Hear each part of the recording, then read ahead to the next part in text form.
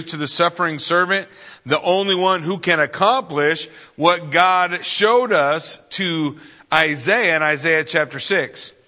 That upon him, that suffering servant, could be laid the iniquities of us all. And so that concept of atonement, the concept of substitutionary penal atonement that is accomplished through Jesus Christ. And so he builds that up in the crescendo, and then from Isaiah 53 moving forward, 55, you have the invitation going out. Come, all who are thirsty, come. So you have this invitation in Isaiah 55. And Isaiah 61, we have the beautiful picture that Jesus quoted, right, in the synagogue in Nazareth, saying, this scripture is speaking of me, declaring himself to be the Messiah. And then as we come into chapter 63 on to 66, we have the concept of a new heaven and a new earth, that there will be a day of judgment for the wicked, and there will be deliverance for the righteous. But God is very clear to let everybody know that the righteous isn't something that you have attained for yourself. Nobody is righteous. So if God's judgment came, everybody burns with the wicked. We are all wicked. That's the point. How did we get righteous? Isaiah 6, right? The suffering servant. His atonement for us. It's the righteousness of God given to us as a gift by faith that we receive from him. That is what delivers us from the judgment that is to come. Right? So this is the idea he's been building on. Last week we looked at the new heaven and the new earth. We talked about, how people always love to get this thing wrong, right? We have pictures of the lion and the lamb laying down, but that's not in the Bible anywhere. So the lion is in the Bible and the lamb is in the Bible. They're just not together. So you have lions eating straw like ox, and you have wolf lying down with the lamb, right? So, but lion and lamb, that's signifies the two comings of Christ, right? He came as the lamb, when John would declare, when he pointed out Jesus, said, behold the Lamb of God that takes away the sin of the world, right? The next time he's the Lion of the tribe of Judah. That's different altogether. First time he came on a donkey, right? Signifying, illustrating peace. The second time he comes on a white horse. Read the book of Revelation. And so he will return as the conquering king on that time. Those are the illustrations that are laid out. So when we look at Isaiah 66 and we try to culminate all of these ideas, new heaven and new earth, he's going to be talking about the concept, kind of molding all these things together, but talking about the idea of the day of rejoicing. And sometimes, here's some of the trick, and I guess everybody has to kind of decide for themselves where they land, but I'm not certain that everything that Isaiah talks about or that the prophets lay out that we should hold on to as a absolute literal fulfillment, that this exact thing is going to happen. Maybe we ought to see it as, what is he illustrating for us?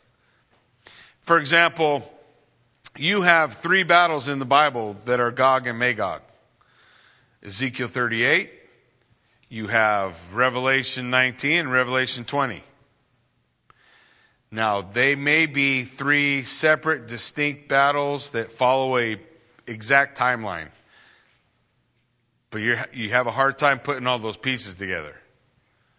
They may, some people say, illustrate all just one battle, the same battle. But that doesn't seem to work for me very well either. Maybe they illustrate the reality that one day God's going to put down evil once and for all. And when he puts it down, it's going to be done. So, you got to be the student of the scripture, right? So you got to be the student who says, you know what, I'm going to go through, but don't just, pick up your favorite book and say, Hal's my guy. So whatever Hal says, I'm going to follow, or whatever Heiser says I'm going to follow, or whatever White says I'm going to follow, or whoever your guy is. Look at it. Yeah, be careful. If it's me, you're in serious trouble. So what I'm saying is we want to think about, we need to think through those things.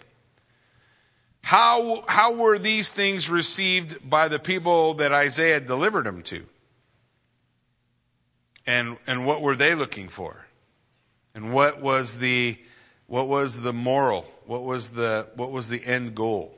So ask yourself those questions as we look at the scripture laid out before us tonight and see where the Holy Spirit would lead you. So the first thing we want to talk about, verse 1 of Isaiah 66, is this idea. Let me ask you this question. Does God want a temple or people? Well, that's interesting, right? Because you got something to do with Ezekiel 40 through 48. Ezekiel 40 through 48 is a temple that fits somewhere, or is it? Is it literal or isn't it? Some people say that the temple in Ezekiel 40 through 48, that's the temple in the millennial reign, but there's a problem. You have sacrifices taking place in that temple, and the book of Hebrews says there's no more sacrifices. Jesus Christ was the last sacrifice. So when we come to making biblical interpretation and deciding whether something is literal or not, you don't get to put all those things on the shelf and say, we're not going to deal with that. Does that make sense? You don't get to say, that currently doesn't fit in my eschatology. Eschatology does not see 2020. All right? So eschatology is study of end times, end things. How does the end work out? And nowhere in the history of God's people did they have that figured out. So it's a little arrogant for us to be fairly certain that we got it all figured out, right? So we just have to be aware of the problems. I'm not telling you to scrap anything. I'm just saying be aware of all those pieces and then decide, is this something that's literal or is this something that's figurative? Because Paul would declare twice in the Bible, once that you individually are the temple of God, and secondarily the church is the temple of God. Is that what's being illustrated in Ezekiel 40 to 48? Maybe. Are you certain it's not? Those are the kind of things we want to ask ourselves as we go through Scripture. So we're saying the first question that I want to ask, looking at Isaiah 66, and what I think God's saying, you just answered, right? Does God want a temple? It's like when my kids were little and they'd go into the garage and they'd take a whole roll of duct tape and build a fort out of it, right? I had everything, every tool I owned became a sword at some point. And I have to go around in the backyard and find it because they created from my hedge clippers, take them apart, you have a perfect sword. And then it wasn't silver enough, so they use all the duct tape to tape the blade so it looks like a blade. And so they're making these things. Well, I think of that when I look at verse 1. Thus says the Lord, heaven's my throne, the earth is my footstool. What is the house that you're going to build for me? It's like my kids making forts or creating things for me, but they used all my stuff. Right? You get what I'm saying? They went in, and so it's cool, and a father is going to appreciate that and look for opportunities to build up his children. And I think it's the same way. When God's people built the temple for him, do you think that was all, God's like, yeah, that's just, dust. That's all stuff I made. For them, it was magnificent, right? Look how beautiful it is. But think about God. When he would tell his people to make the altar, what did he tell them to do? He said, don't use tools on it. Just use the stones you find on the ground. Why? Because he wants the eye to see the sacrifice, not the altar. So when we go to the temple and we see all the gold and all the beauty and all the majesty, sure, I think that still illustrates Christ, and there's a lot of good things that we want to pull from that. But I don't know, was that when God gave them instructions to build, what did he give them instructions to build? He gave them instructions, very specific instructions on a tabernacle. Do you remember? And in order to discover the beauty of the tabernacle, what did you have to do? You had to go inside. Because outside it just looked like a tent covered with camel hair or whatever, right? Goat hair. And it was nothing fancy. You got inside and you saw all the beauty. Isn't that how it is in a relationship with Jesus Christ? When you stand outside and you're not in it, do you really know what you're looking at? But when you come inside, but then when we come to the temple, it was different, right? The temple, things shifted. And then keep in mind, Solomon's temple, at the time of Christ, that's not what we had. What do we have at the time of Christ? We had Herod's temple, right? So you remember when the people came out of exile and came back to the land, it was a very small group, and they came back to the land and they didn't have the skilled guys. Those guys were gone. And all the guys who, the thing that God said, hey, I gifted this guy and I gifted this guy. You remember the stories, right? When you talk about the building, Solomon's gonna build the temple, God said, but most of those things were associated with the tabernacle, not the temple. So when God says, what are you going to build for me? I sit in the heavens and I put my feet on the earth. This is all mine. Everything, I'm bigger than any building you're going to put together, right? I'm grander. I'm everywhere. I'm able to touch everything. So what will be the place of my rest? Now, these are rhetorical questions that God is asking through Isaiah to say, have you forgotten the things that are really important? Right? We do this long project and these long rebuilds of the temple and stuff. But when Jesus walks out, what does he say? See, your house is left to you desolate. Your house is empty. God's not here. That's what he's saying. So when we look here, Isaiah, as he's thinking about these, he says in verse 2, all these things my hand has made, and so all these things came to be, declares the Lord. You're using my duct tape, you're using all my stuff. It's cool. But, I've got a better place in mind than this building. But listen to what he says, the end of verse 2. Here's where he shifts and says, here's what I'm really looking for. I'm not really looking for a building, right? What's he say? But this is the one to whom I will look. He who is humble, contrite in spirit, trembles at my word. So God says, this is a person I'm looking for. This is, it's cool, great. It's a beautiful building. I'm sure for God, he's like, that's the best you could do. I understand. Because he understands our limitation, right? But we have to understand that God is so transcendent from us. And we lose such focus on that reality. I mean, just think, I just always keep falling back to this idea with my puppy. I'm trying to teach a dog. And I think this might be easier if I could become a dog and I could just tell him, right? But then I'd be limited. I could only use the language he understood, right? I could only use illustrations that he understood. Now, while I'm trying to explain to him, I know more than he does about the world, right? Because I understand what the street is like and what cars are and how dangerous these things can be. And I can understand all those things. But I've got to be able to explain all of that in a way that dog understands. And I don't know the limitations of a bark, right? How much information can you actually get across by barking to one another? And however ridiculous that illustration is, it is so much less than Yahweh becoming a man and teaching us. He's limited. He knows far more than he can express to us through our ability to understand. He's limited by us, not in himself. We only have so many words, right? So many letters, so much understanding. He can only deliver so many of those things. He's saying this is all, it's so much bigger. But look, what I really want, I just want you. It's cool. My kids build me things for Father's Day when they were little and stuff, and that's great. But really, what I really want, I just want them. I want them. I want the person. I don't care so much about the stuff. And I think that's what God's getting across to him. Look, what are you going to build me? I dwell in the heavens. It's all mine. I want you. But I want you in a certain way. I want you humble, contrite, and trembling. That's interesting, isn't it? I want you humble. Humble means I have to acknowledge the reality that I am infinitely less than he. And we have a hard time with that. But if you understand my illustration between me and the dog, then you can understand the distance between sovereign, all-powerful Yahweh and me.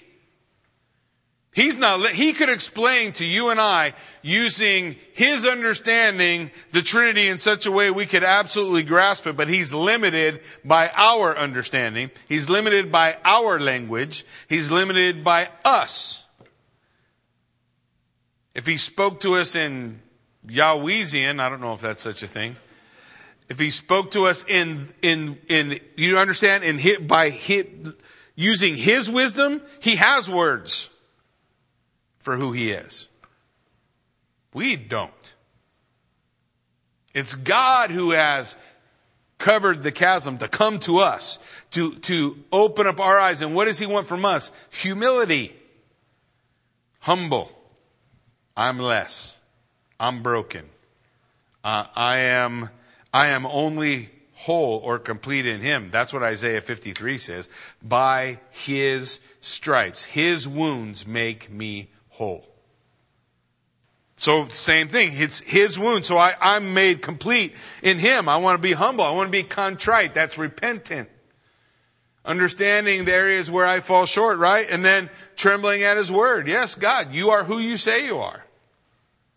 You are who you say you are. The Lord says, this is what I want. In Psalm 34:18, it says, the Lord is near to who? The brokenhearted, right? God says, blessed are the meek, right? The gentle. Blessed are the poor in spirit. Why does he say those things? Because those are the people that he came to. The people who lived in the street.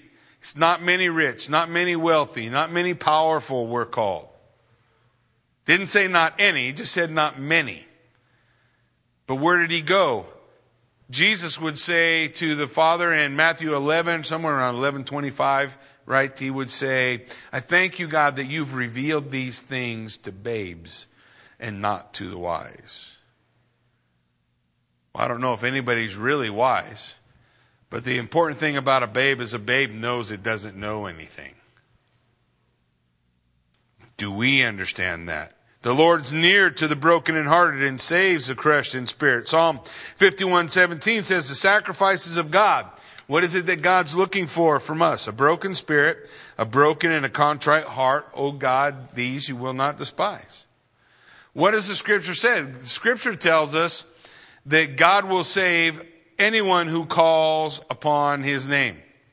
That requires humility. A proud person is not going to call. Proud people don't call for help. Proud people figure out how to do it themselves. Broken people, humble people, they reach out, right? Help, and those are the ones that the Lord responds to. Those are the ones it comes to. So he's going to describe now. He's looking for the humble, the contrite, and those that tremble at his word, that look at the word of God as the final arbiter in their life. That's what that means. Trembling at the word means I'm going to be obedient to what God said, not obedient to what I want. I'm going to say, this is what God says, that's the final rule. That's the final rule. So what happens in verse 3? He says, he who slaughters an ox is like one who kills a man. He who sacrifices a lamb, like one who breaks a dog's neck. He who presents a grain offering, like one who offers pig's blood. He who makes a memorial offering of frankincense, like one who blesses an idol. So he's saying, look, they come and they're going through the motions, right? We're doing the things. But you might as well be killing a man as bringing an ox for a sacrifice, because that's how far your heart is removed from me. He says, my people draw near to me with their lips, but their heart is far from me. They don't really want me. And the unfortunate thing is, God is able to tell. God knows. So he's saying, look, these people, it's not any good. Why? What's wrong? These have chosen their own ways. They've chosen their own ways, and their soul delights in their abomination. So not only have they chosen not God's way, but their own way, but they're delighting in abominations. Now, don't go crazy over abominations. Make it easy. Go to Proverbs and say, these 6 things are an abomination to the Lord. Yea, 7. And the first one is a proud look, lying tongue, feet swift to shed blood. There's simple things. There's simple things that that man is able to choose and then say, I delight in that, not in this. I would rather do all these things than to confess those things humbly before the Lord and seek His forgiveness. So he says, you've chosen your way. Your soul delights in what is wrong. So the Lord says, verse 4, I also will choose harsh treatment for them and bring their fears upon them. Because when I called, no one answered. I called. Is it that God didn't give opportunity? Is it that the person's reprobate and they have no opportunity? That's not what God says. God says, I called, you didn't answer. I reach out, you haven't come. I also will choose harsh treatment for them. Bring their fears, for when I called, no one answered. When I spoke, they did not listen, but they did what was evil in my eyes and chose that in which I don't delight. So they chose to walk in disobedience to what God's word declares. It's a scary world these days, because I tell you the truth. In the last 3 weeks, I've heard this phrase more than in the last 9 years before that.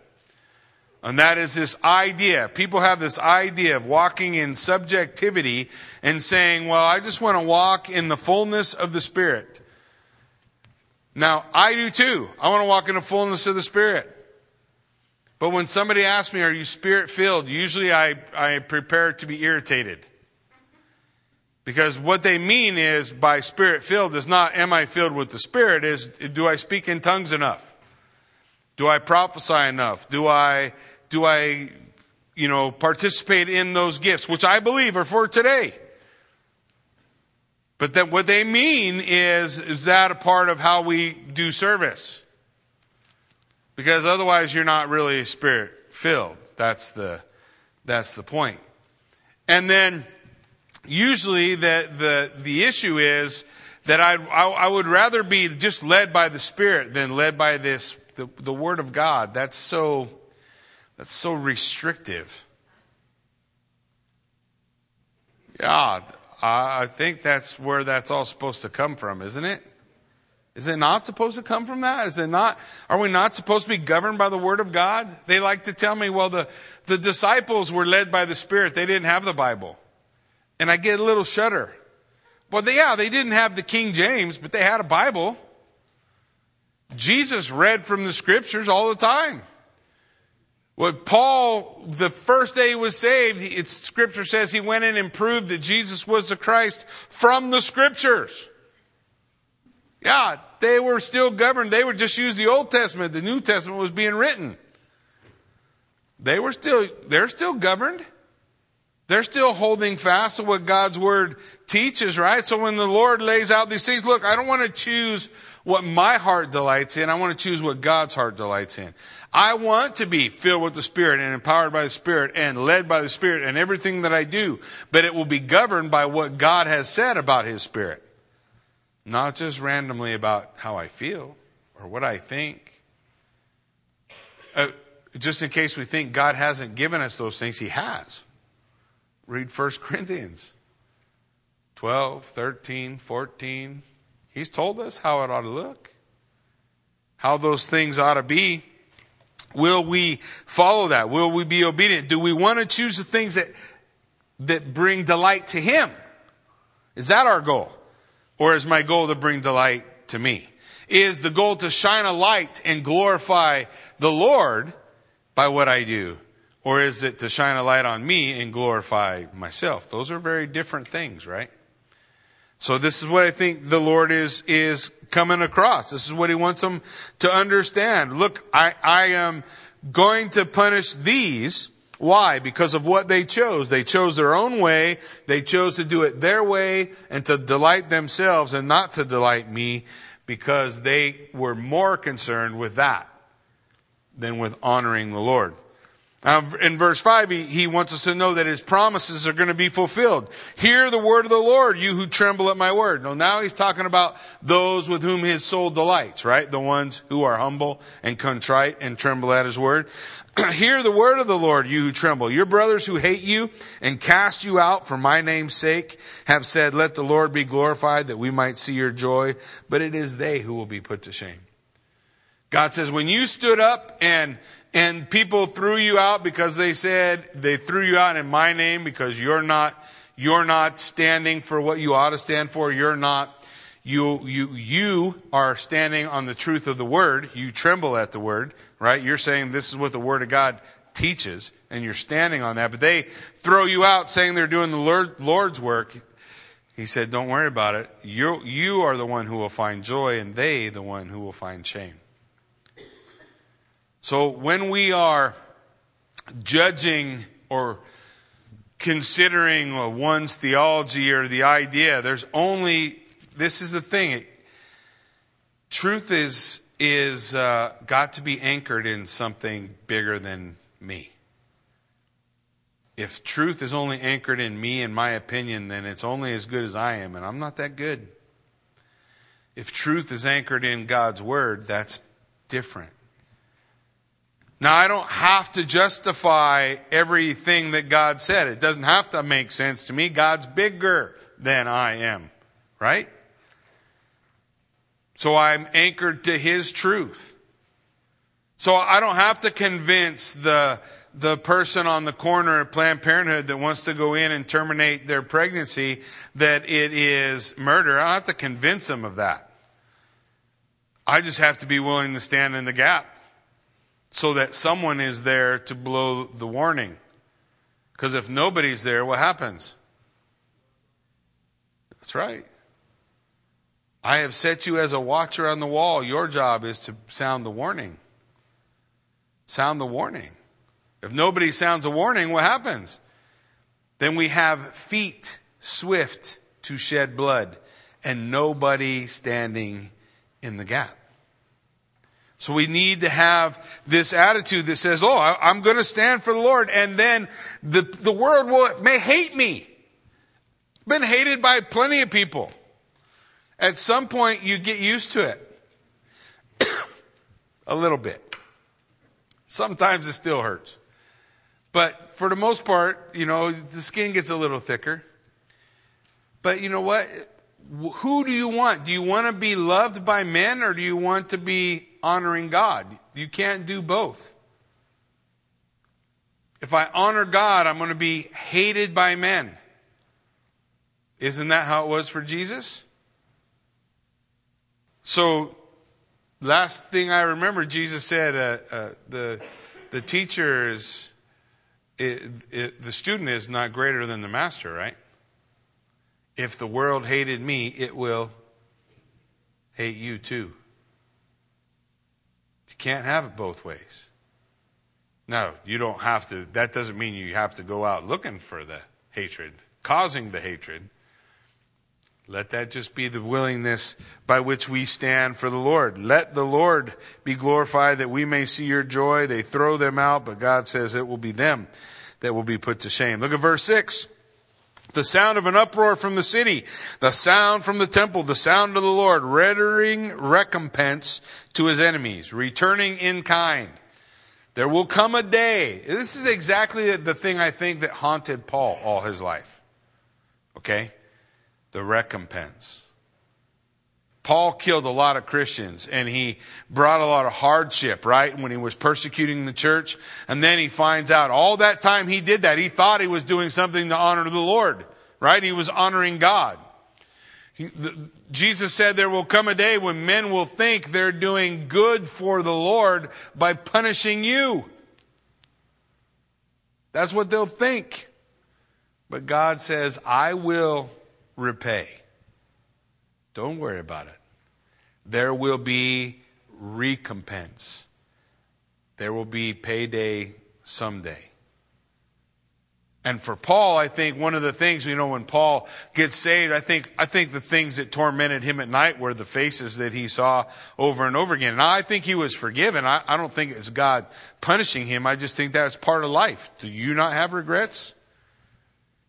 I still have faces I see of people I've wronged in my life that are long past being able to do anything about. And so I think those are some of the things so this is the recompense. Hey, there will be a day when God will return in kind to his enemies. Now he says in verse 7, here's God's plan in accordance with his people. Before she was in labor, she gave birth. Before her pain came upon her, she delivered a son. Who has heard such a thing? Who has seen such things? Shall a land be born in a day? Shall a nation be brought forth in a moment? As soon as Zion was in labor, she brought forth her children. The idea that God's going to birth a nation in a day. It's going to be, when God comes and sets up his kingdom, it's going to be boom. There it is. There it is.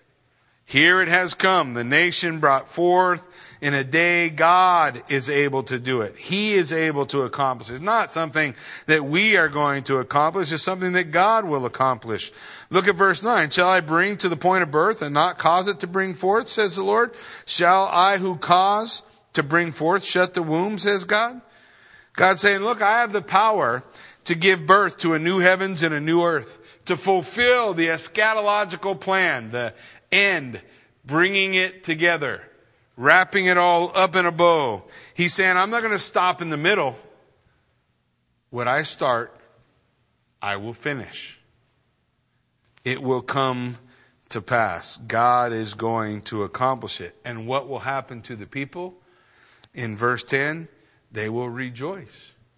Rejoice with Jerusalem and be glad for her, all you who love her. Rejoice with her in joy, all you who mourn over her.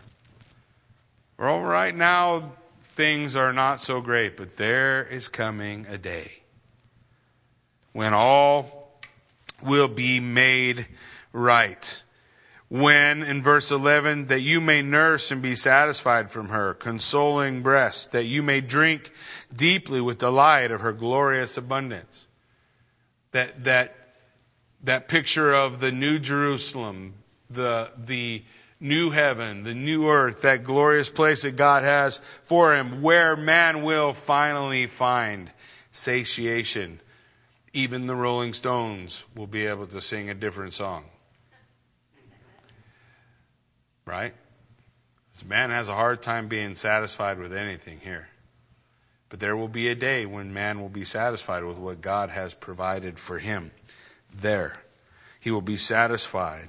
And they will experience peace. Look at verse 12. For thus says the Lord, behold, I will extend peace to her like a river, and the glory of the nations shall be like an overflowing stream. And you shall nurse and be carried on her hip and bounced on her knees. The idea of comfort, protection, provision, safety. Not necessarily literal in the sense that somehow Jerusalem's going to become our mother and bounce us on her knee. But the idea that which God has prepared for us is going to be filled with joy, satisfaction, safety, comfort. That those are the things that God is saying that we will find. That all the nations will bring their abundance. Once upon a time, all the nations hated. Well, that's not going to be the case anymore. The nations aren't going to hate. The nations will want to be a part of all that God has provided. In verse 13, as a mother comforts, so I will comfort you. You will be comforted in Jerusalem. Now, nowadays, there's lots of times we need comfort. But look, God's saying, man, there's a day. There will be a day where you will have all the comfort you need from me, from the Lord. You shall see, your heart will rejoice, your bones will flourish like the grass. The hand of the Lord will be known to his servants, and he will show his indignation against his enemies. The point is, God's there. You don't have to wonder, where are you, Lord? He says, you're going to see my hand. You're going to see me because I'm in the midst. What is it that Revelation declares? There will be no sun, but will there be light? Yes, because the Lord is the light. Yeah, so He's going to be everywhere. We're going to be with Him. There will be connection with the Lord. We will see Him. You will know the indignation against the enemies. You will know that God has judged the wicked and delivered the righteous. In verse 15, for behold, the Lord will come in fire, His chariots like whirlwind, to render His anger and fury and His rebuke with flames of fire. For by fire will the Lord enter into judgment, and by His sword with all flesh, and those slain by the Lord shall be many. When God comes, remember we talked about, there's the day of the Lord, right? And the year of His favor. The year of His favor is long. The opportunity for grace we're still standing in.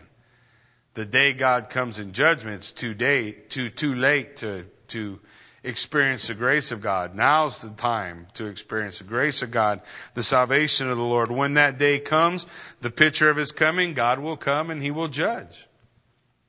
Judgment will be delivered. Punishment will be grafted out. Practices will be utterly washed away. He says in verse 17, those who sanctify and purify themselves and go into the gardens, following one in the midst, eating pig's flesh, and the abomination and mice shall come to an end together, declares the Lord. We talked about it last time. Those who sanctify and purify themselves and go into the gardens. That's a picture of practicing sexual immorality. Remember, all religious practices in the pagan world were built around sex. It's not any different. We just don't call that a religion anymore, or not very often. I assume there are probably some who do, but that was what the practice was about. That was how you worship. That's why it was easy to get worshipers. People liked it, right? Where do we go? We go out to the gardens. And so that's how it was. That's how it is. Self-righteous worship in rebellion against God. God says these are who will be judged, the wicked that will be judged. For in verse 18 He says, for I know their works. I know their thoughts. The time is coming to gather all the nations in tongue, and they will see my glory. God says that a lot, by the way. I know their works. He says it in 2 chapters in Revelation. Revelation chapter 2, Revelation chapter 3. He says it about every single church that He describes.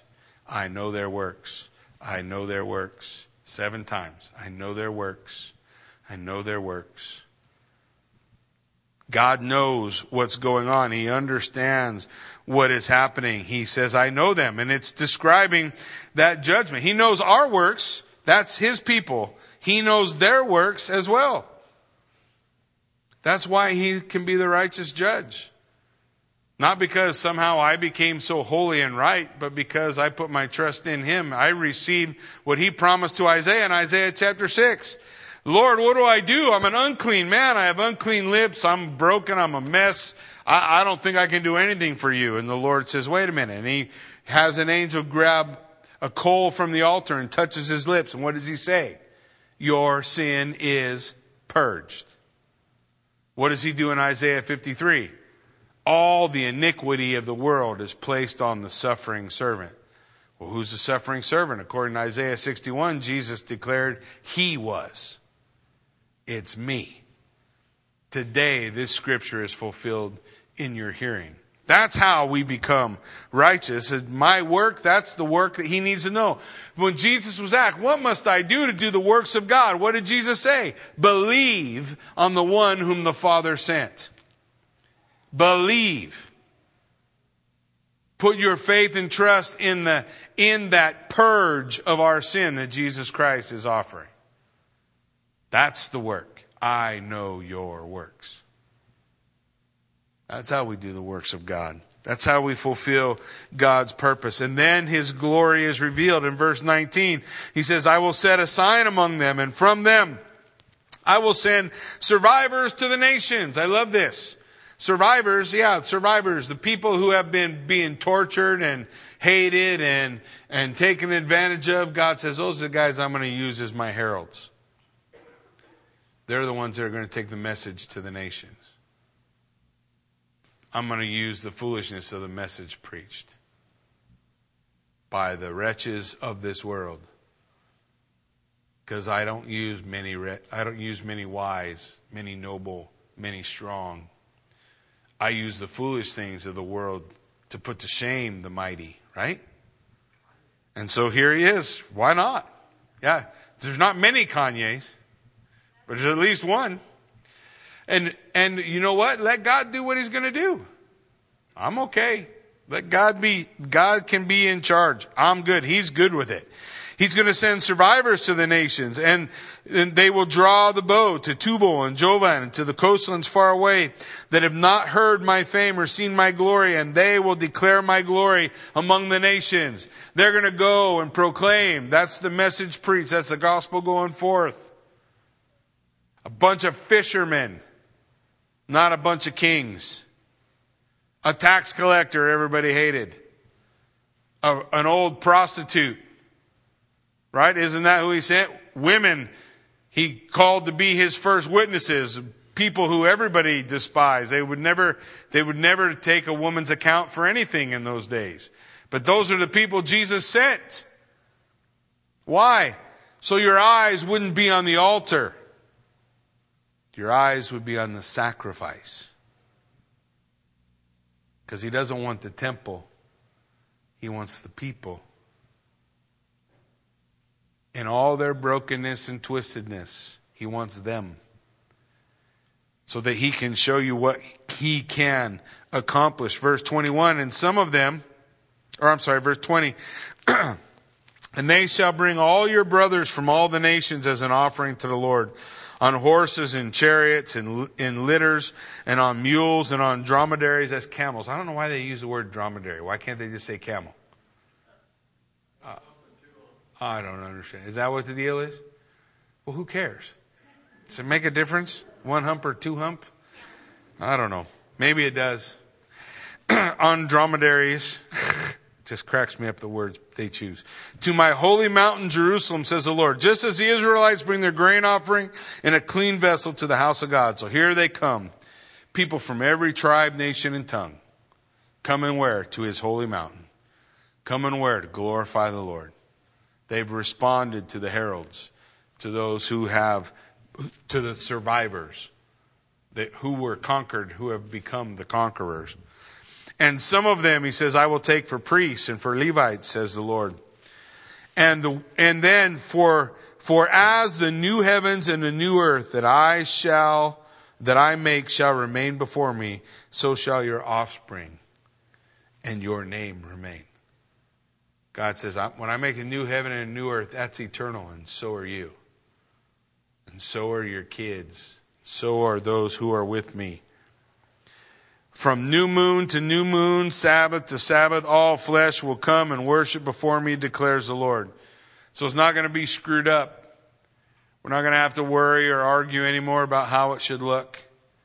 Because we'll understand, we'll know. We won't be limited in our understanding anymore. We won't be limited anymore by language. We won't be limited by any of those things. Now we see through a glass darkly, but then we will see face to face. We'll know as we are known. So we'll enter into, God says, man, all flesh will come and worship before me. Now people trip out and they say, oh, does that mean everything's going to be church? No. What's wrong with you? No, everything's not going to be church. Well, it just says you're going to worship. That's because that's how we do it. We don't know what we're doing. We're just doing the best we can. We're trying to figure it out. Didn't you just hear me say, now we see darkly, then we'll see? We'll understand how it is that our lives lived out before God, accomplishing his purpose, are worship unto the Lord. Flying from here to Pluto is going to worship God. Whatever things it is that God has us doing, that will be worship to him. It is how we live and experience what God has made for us that will bring worship to Him. Everyone's going to worship the Lord by everything they do, because I will finally do what I was meant to do. What a beautiful picture. And they shall go out and look on the dead bodies of the men who have rebelled against me. For their worm will not die, and their fire will not be quenched, and they shall be an abhorrence to all flesh. He says, well, it's like being able to look into the mouth of hell, right? There will be the knowledge of why I don't want to be the wicked, why I want to walk with the Lord. There will be at least some remembrance, right? Some way that we see it, that we know it. I think it'd be a little more natural than looking out over the gate and seeing all the dead bodies. You know, I don't know. I'm not always a literalist, so I don't know that we'll be standing there looking over the wall at New Jerusalem going, oh, look at all the dead people. I think we'll remember all of that when we look at Jesus and we see Him. Because we look at the last man-made thing left, right? The scars on the Savior that He bore for me. The price He paid so that I could be there. Wow, that's all the remembrance I'm going to need. To look into those eyes of love, see that one scarred body. Pretty crazy, you know? Those scars are eternal, man. They're eternal. What do they say? I love you enough to pay what you couldn't pay. So you could be here fulfilling your purpose. Seems like a good way to go. Isaiah 66, bringing together the idea. What is the point of making Israel into that which she ought to be? Because it's there that she fulfills the purpose for which God made her. It's where we fulfill our purpose for which we've been made. It's where we are finally set free of the noose of sin that our forefathers put around our necks. Oh, before we get too proud, we've put a few more loops in it, right? But He's delivered us. He's delivered us. And there will be a day. That's a good thing to look forward to, right? The fulfillment of God's redemptive purpose. Amen? Why don't you stand with me? Let's pray. Father God, we thank You for this time. We can study Your Word, open the Scriptures. God, I pray that we just come to a fuller understanding of just Your work, God, that work of salvation that You've wrought. God, I pray that we're able to comprehend with all the saints what is the height and depth and width and breadth of the love of God which is in Christ Jesus our Lord. That we recognize, man, God could have just said in the beginning, you're all not worth anything and I'll just wipe it all out and start over. But instead He said, no, I'm going to redeem you. I'm going to purge your sin. I'm going to make a way where there is no way. Because He is a God who delights in salvation, redemption, the forgiveness of sin. He is a God that uses words like year when He describes grace and day when He describes wrath. Because He is quick to forgive. Jonah even said, Lord, I knew You would forgive these dirty, no good people. He knew because that is God's character. So God, as we look and as we study, as we see, we know there's a day of judgment. We know there's a time for the destruction of the wicked, God. But the warning is placed there so that we would say, it's not this day. Today is a day of salvation. So God, may we take your truth. May we, the survivors, be your heralds, to go to all the nations, making disciples, so that when the New Jerusalem is brought forth, men from every tribe, nation, and tongue are drawing close to you, God, because they recognized their own wretchedness and look to you for salvation. So, God, help us understand and recognize who you are, that we know you, that we would be faithful unto you, God, and that we would bring honor and glory to your name.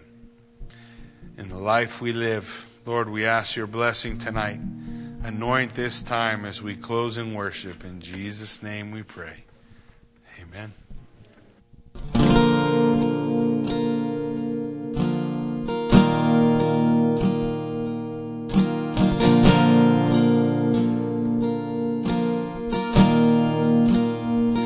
How great the chasm that lay between us, how high the mountain I could not climb. In desperation I turned to heaven and spoke your name.